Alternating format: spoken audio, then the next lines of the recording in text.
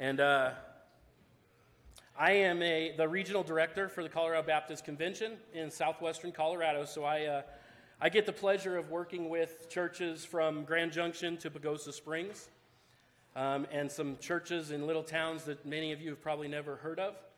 My wife Tracy and I are here with you guys today. I took this position in June of 2020. What year are we in now? June of 2022. Previously, before that, I was the pastor at Nucla First Baptist Church. Who knows where Nucla is? Okay, a few people. Good. I won't explain it. My wife and I were there for 12 years. God blessed us to keep us there that long, and we love that little community. But it was time for us to move into a different season of life, and God opened up this door for us, and we get the opportunity, and I think this is great. We get the pleasure of going to churches across the southwest part of Colorado and worshiping. And every church looks different, and every song they sing is different, and the structure of their service is different, but we worship the same God. And I love to be able to be in churches with Christ's church and be able to share with people and just worship with people. And so, as I said, my wife Tracy is here with me today. We've been married for almost 25 years. We have two children. Well, they're not children anymore. They're adults. They're 21 and 23. They both live in Fort Worth, Texas currently. One of them is an over-the-road truck driver, and the other one is finishing his degree to be a history teacher at Dallas Baptist University right now. And so God has just blessed us to be able to do some great things and be a part of some good things. And I'm going to share with you today. I'm actually going to be here a few times in the month of March to share with you. Well, we'll see. After today, we'll see. If you guys want me to come back, we'll check in and see if you want me to come back. I'm going to apologize for a couple of things. One, I've been sick over the last couple of weeks, and so I don't know how my voice is going to hold up, and I might start coughing. It's fine. You'll just have to, while I cough, you can go back to meet and greet, and then I'll call you back when the time's right. And then I move, so I apologize if I get away from this microphone, and hopefully you'll still be able to hear me. But I'm going to move around a little bit because I don't know that I can just stand in one place very effectively. So I want to ask you, though, go ahead and turn in your Bibles to the book of Matthew. Matthew chapter 28 is where we're going to be today, Matthew chapter 28. I'm going to read verses 19 and 20. But as we get started, I want you to think about this question: why are we here? Why are we here? Now, a lot of times the Sunday school answer, that good Christian answer, would be, hey, we came today to worship. We came to fellowship. We came to sing praises to God.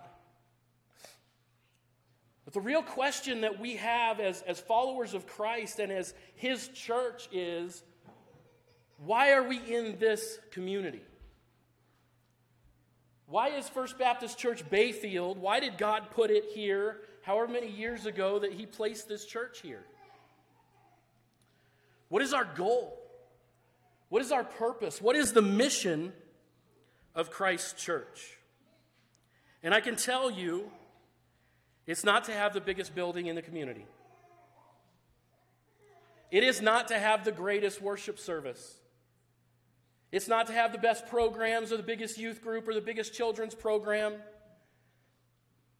It's not to have the largest numbers or be able to report to our state convention that we had the most baptisms of anybody throughout the state of Colorado. Every church that Christ has placed in a community, and every person who has called on the name of Jesus Christ as their Lord, has the same mission, has the same reason for being here. And Jesus gives us that mission in Matthew 28, starting in verse 19. It says, "Then Jesus came to them and said, 'All authority in heaven and on earth has been given to me. Therefore go and make disciples of all nations, baptizing them in the name of the Father and of the Son and of the Holy Spirit, and teaching them to obey everything I have commanded you. And surely I am with you always to the very end of the age.'" Let's pray. Lord, as we come before you this morning, I'm asking you, God, to speak. Speak truth into the lives of every person in this room today. Every person that hears my voice, speak truth. God, move me out of the way and let your words penetrate our hearts today.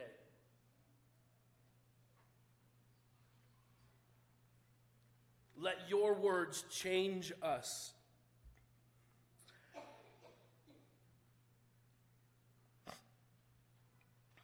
God, speak.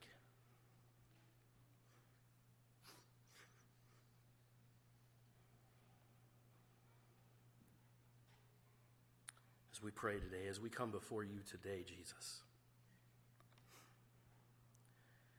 Amen. These few verses that I just read is what we call the Great Commission. This is our purpose.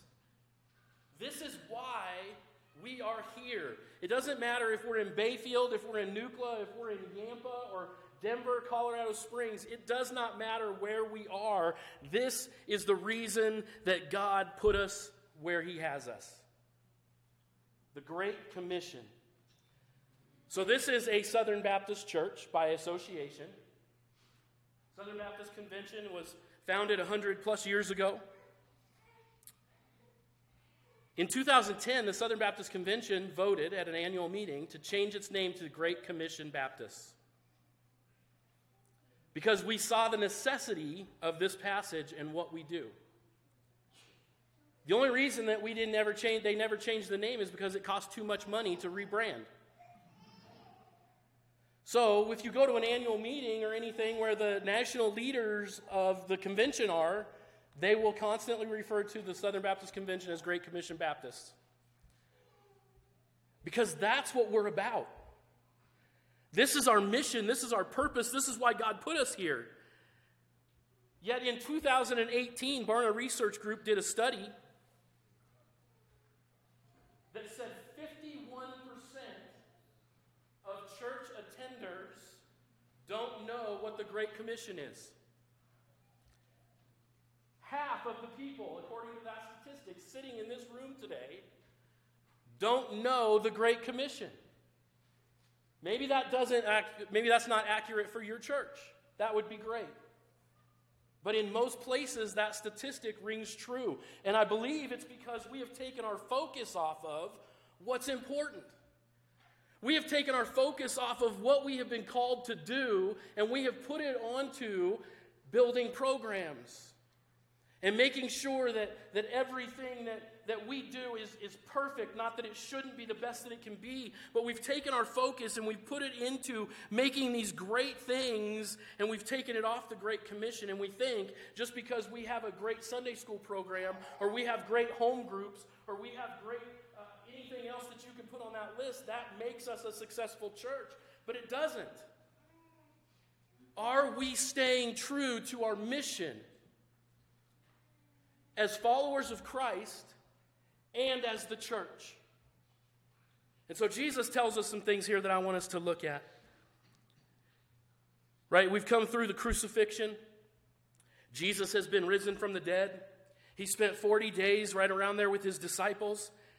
He spent that time teaching them all of the things that he maybe taught them previously, but then continued to teach more deeper, better truths of the Scripture and what he wanted from them. And then, right before Jesus leaves them, he tells them this, what we've read today. Go and make disciples of the nations, baptizing them and teaching them. And so I want to look at each of those today. The first thing Jesus says here is to go. Jesus has been given all authority. All authority has been given to Jesus, and he tells his followers to go. We don't need permission from anybody else to go share the gospel with somebody. We don't need the Southern Baptist Convention or First Baptist Church Bayfield or the pastor or an elder or anybody else to say, as a follower of Christ, I need to tell people about Jesus. Jesus gave us that authority. We don't need anybody else. And so the first thing Jesus says is go. Go. Now, there is some debate over what he meant by this. Some people will say that Jesus meant pack up everything that you have, leave the home that you've had for years, and go to a foreign land, someplace that I'm going to send you that you don't know anything about, because that's where I'm sending you to share the gospel. That's what we saw the disciples do. That's what we see many people do. We send missionaries into hostile environments to share the gospel because of this mandate. And many people believe that's exactly what Jesus is saying. That's exactly what he's saying. But I think there's other things. Because I don't believe that everybody sitting in this room is being called to go to a foreign land. God brought you here. So you have one group who will say, it just means pack up everything, take your family, everything you know, and go somewhere else. There's another group who will say that what Jesus is saying here is, literally, go live your life for me, and while you are going, whatever that looks like for you, do the rest of this. Make disciples, baptize, teach. I believe that Jesus is talking about both things. I believe that for so many people, the directive is go somewhere else. You've been here long enough. I'm ready to send you to a different land where you can share the gospel, where you can be my witness, where you can make disciples, where you can teach.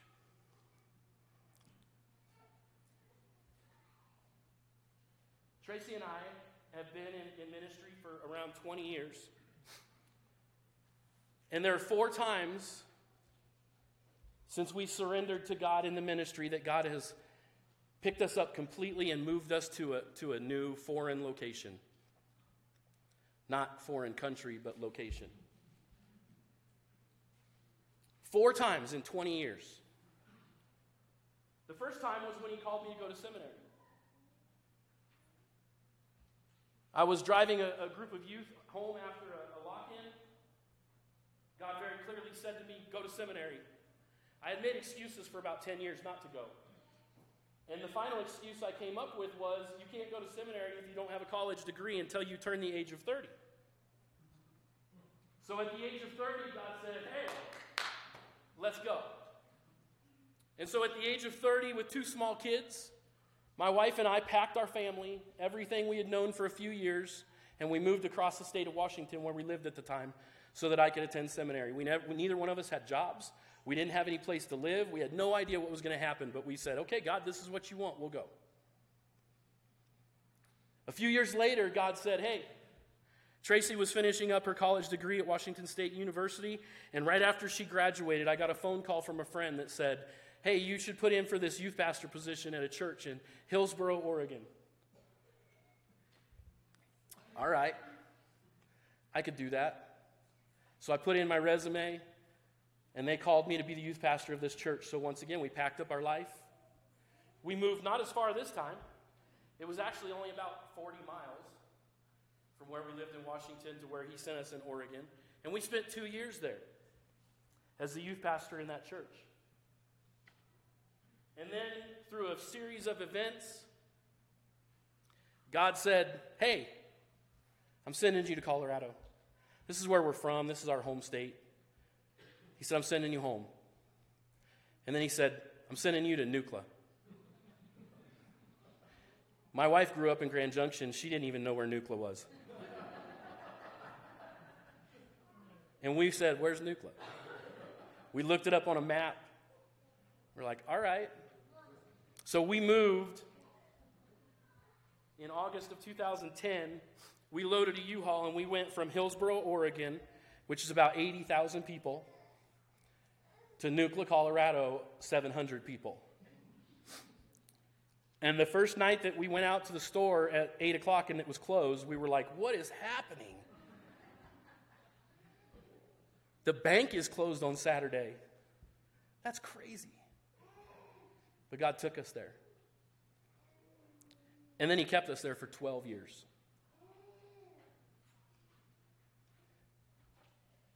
And so we had these moments of pick it up, take everything you have, and go to this place I'm sending you. And then God left us in Nucla for 12 years to live life, to share the gospel, to teach, to do all of these things that he dictates for us to do.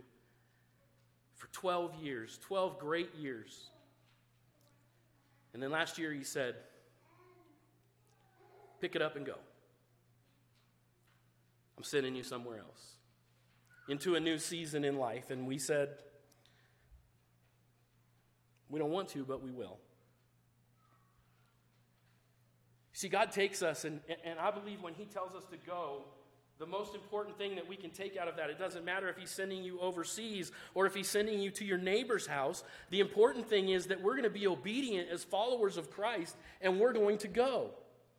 And we're not taking the message of some special group, or we're not taking the message of just First Baptist Church Bayfield or whatever town you're in. We're taking the gospel message to the people. As we go, as we live life. We have to move as followers of Christ from, I come to church on Sunday morning, and I give my tithes, and I volunteer for the church. We need to get to a place where, yeah, we do all those things, but we also live the rest of the week for Jesus. In our jobs, at our kids' schools, when we're recreating with other people, we are living for Christ. This idea of going, no matter where it is, should penetrate every pocket of our life so that every time we go somewhere, we're asking ourselves the question, all right, Jesus, what do you want me to do here? Maybe I'm only here for 30 minutes. What do you want me to do? Who is it that you're trying to connect me with? Who is it that you want me to talk to start a conversation? And then we need to be obedient when God says, I want you to go somewhere else. I want you to step out of your comfort zone, step out of your box, and go someplace different. That we're willing to say, yes, we will go. And as a church family in this community, you need to be able to say, okay, God, what are you calling us to go to now?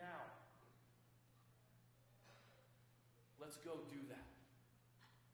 Let's be that church. God, Jesus says go. Go into all the world. As we go then, Jesus gives us directive. As we're going, no matter where that is, Jesus says, first, make disciples.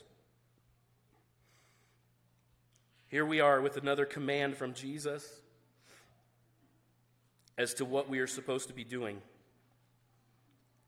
Yet, it's another command that we in our modern age have changed or adapted to mean something different. We have taken make disciples, and we've said, here's the best way to make disciples. Let our pastors do it. Here's the best way to make disciples. Let our Sunday school teachers do it. Or even better, there's some great media out there. Let's let the video player do it. Let's let services, not that there's anything wrong with these, let's let services like Right Now Media disciple our people. But that's not the directive. It's for you to disciple. It's for you to go tell people about Jesus. You, as you go, making disciples. And making disciples starts with telling people about Jesus. Making disciples is about people becoming lifelong learners of Jesus.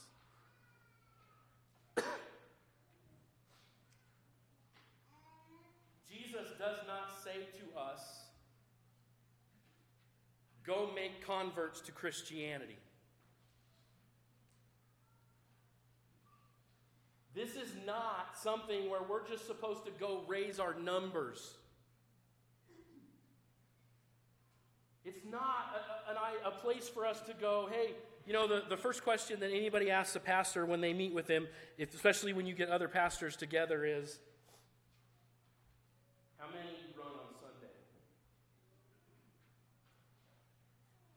the more people you have in seats in your church, the better your church is. That's the mindset. What Jesus is saying is, I don't care how many people sit in your church on Sunday morning, are you telling them about me? Not from the pulpit. Maybe your pastor is doing a great job of preaching the word. That's great. Are you telling people about Jesus tomorrow? On Tuesday, Wednesday, Thursday, Friday, Saturday, are we telling people about Jesus? Because I know most of our conversations rotate around other things. But guess what? The fact that the Brooklyn Nets came back from 28 points down the other night to beat somebody in a basketball game does not save anybody.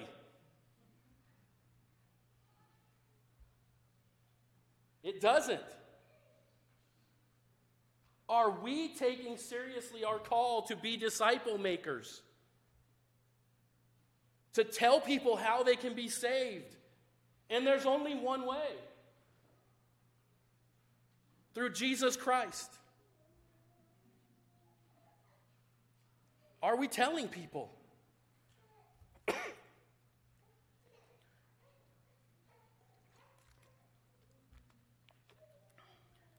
As we make disciples, we have to be telling people about Jesus. We have to see people accept Christ as their Savior. And then we move into the kind of the meat, the depth of disciple making, which is turning them into lifelong learners and followers of Jesus. Let me give you an example from the secular world of disciple making. The philosopher Plato developed a system of thought that is called Platonic philosophy. Aristotle then built on Plato's teaching and developed his own system known as Aristotelian logic. Aristotle then established schools. The people came to schools, they called them academies, and they were trained to be disciples of Aristotle. This is a Greek discipleship system that was effective because after the Roman government conquered Greece, they could not change the minds of the Greek people. So you had high-functioning Greek disciples of Aristotle working in all levels of the society. So Rome had the rule of law, but the Greek people stayed obedient to Aristotle. That's what Jesus is talking about. Even in a hostile world, if we are disciples of Jesus, we can withstand. Because our thoughts are on Christ and nothing else.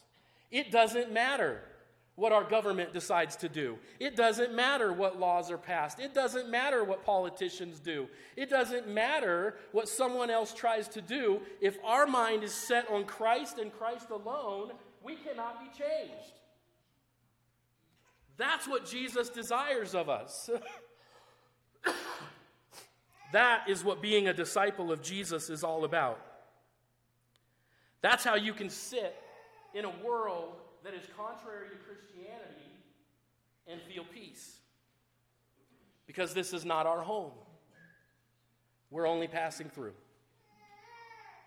And if we, followers of Christ, would be discipled and be disciples and have every thought on Jesus and have followers of Christ working successfully in every level of society, things would be a lot different. But we've made making disciples about coming to church on Sunday, when really we should be making lifelong learners and followers of Jesus.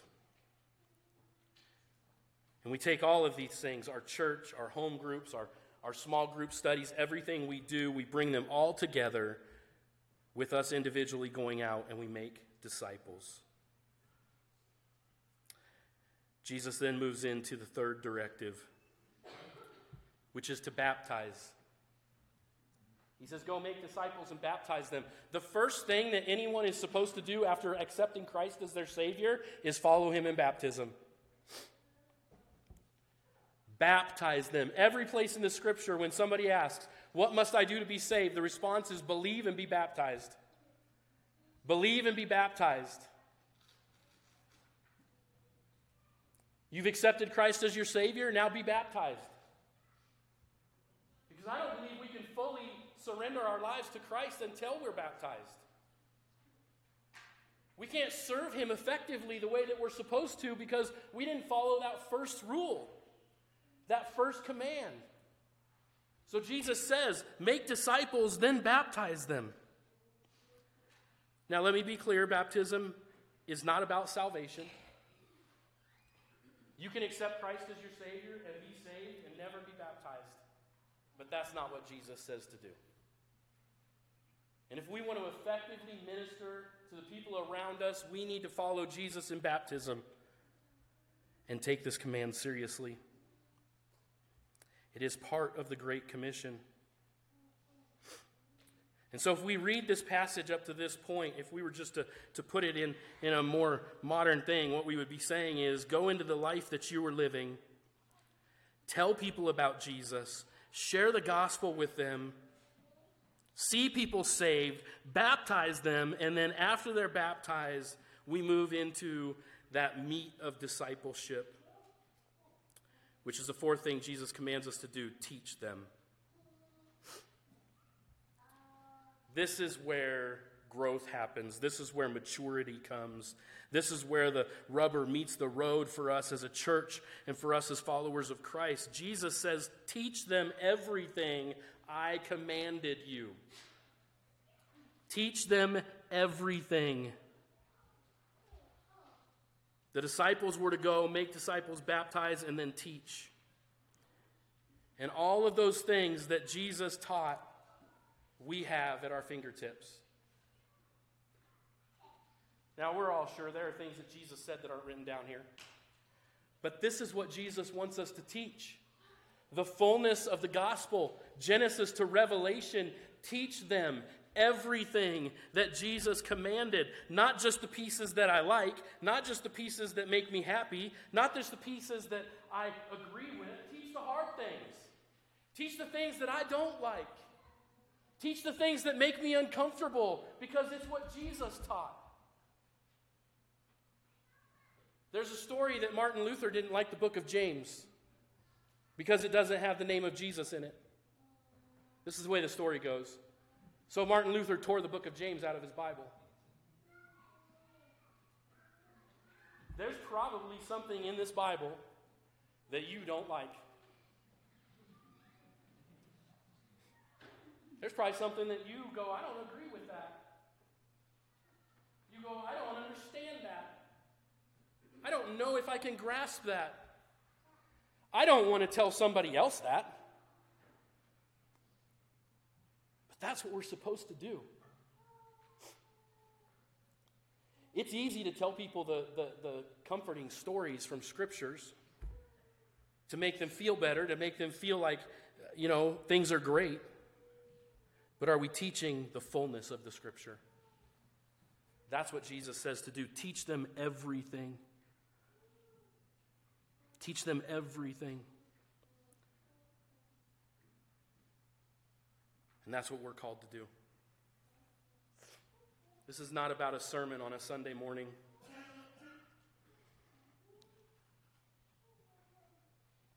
And hoping that a pastor will get through every verse of the Scripture. It takes more than 30 or 40 minutes in a weekly teaching. As we go and we make disciples and they are baptized and we begin to teach them, we have to pour our life into them. We have to give up of our own time because it's not our time, it's Christ's. We have to show them how important it is to teach what Jesus commanded, to live what Jesus commanded. This is every day in everything we do, teaching people what Jesus commanded by the way we live, by the things we say, by the way we treat people, by the way we confess our sins and repent and seek restoration. Teach them. We as followers of Christ, who have been given full authority by Jesus, are commanded to teach the full counsel of God to those who are becoming disciples. This also means we who have accepted Christ need to be disciples of Jesus, constantly growing, constantly learning something new, something fresh, listening to other people because we don't know everything. So we spend our life growing. Jesus ends this passage with a word of encouragement.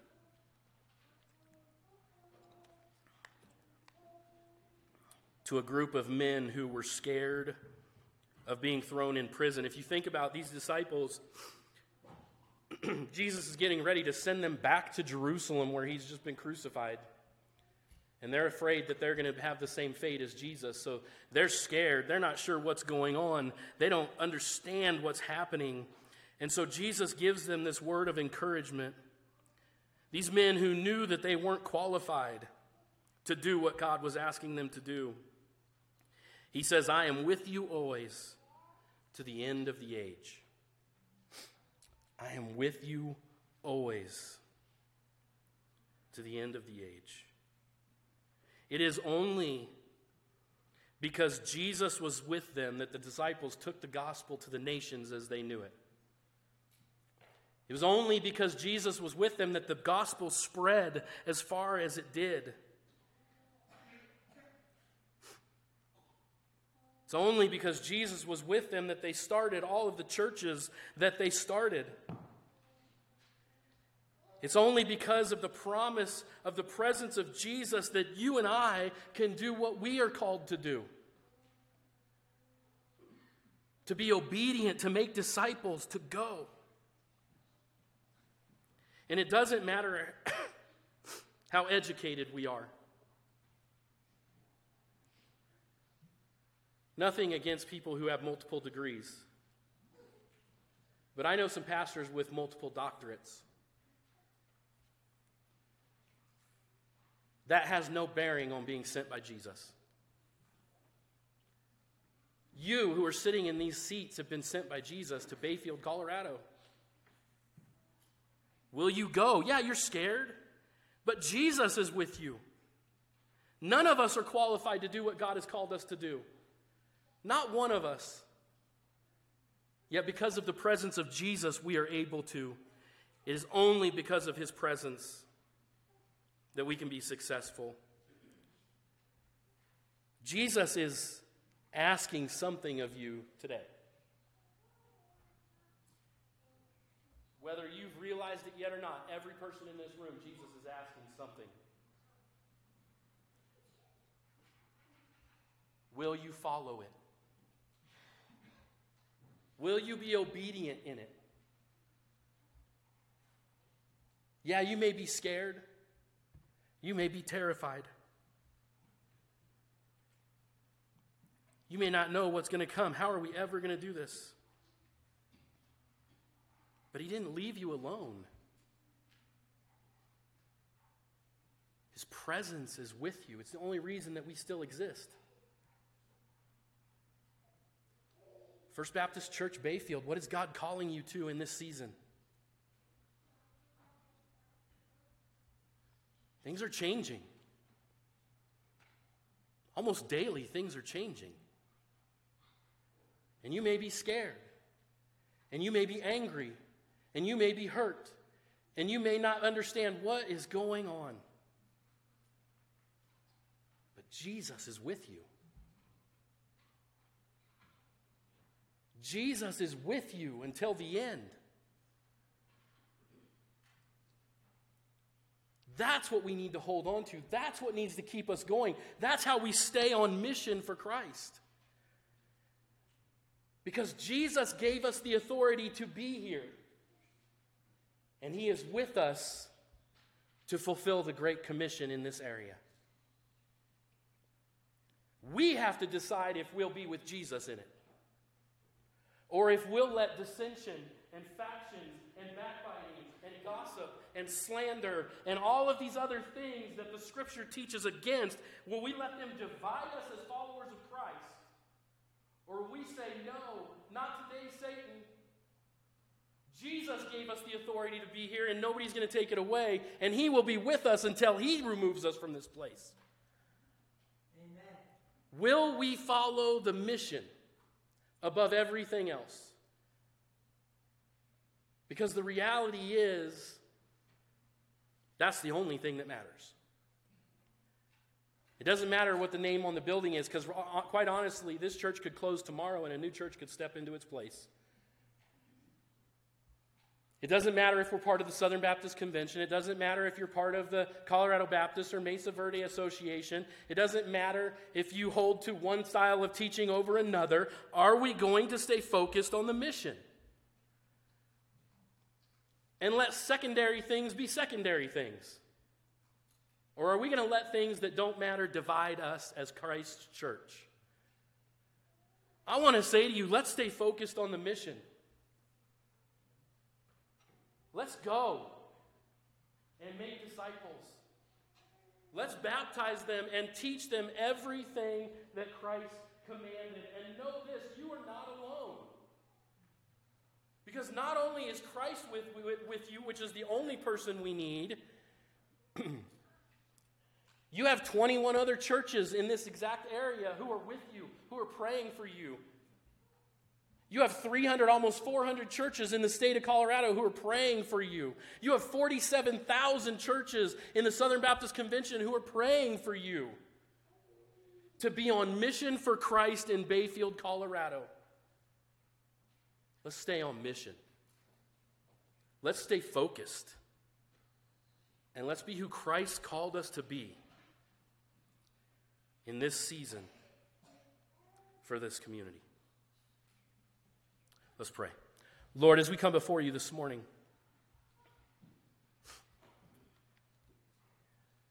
you put us here.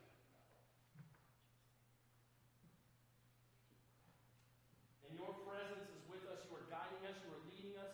We are not qualified. We are scared. We are frustrated. We are unsure of what's going to happen next. But God, we know that you are in control. And the only thing that we need to focus on is your mission. Your mission is for us to go make disciples. Tell people how to be saved. Tell people about what is coming if they don't believe in Jesus. Tell people that there is only one name. And as your word says, everyone who calls on the name of Jesus will be saved. That is our mission. And until every person hears, we're not done.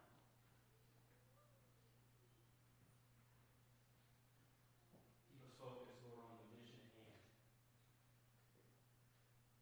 Keep us focused on what's next. Keep us focused on you.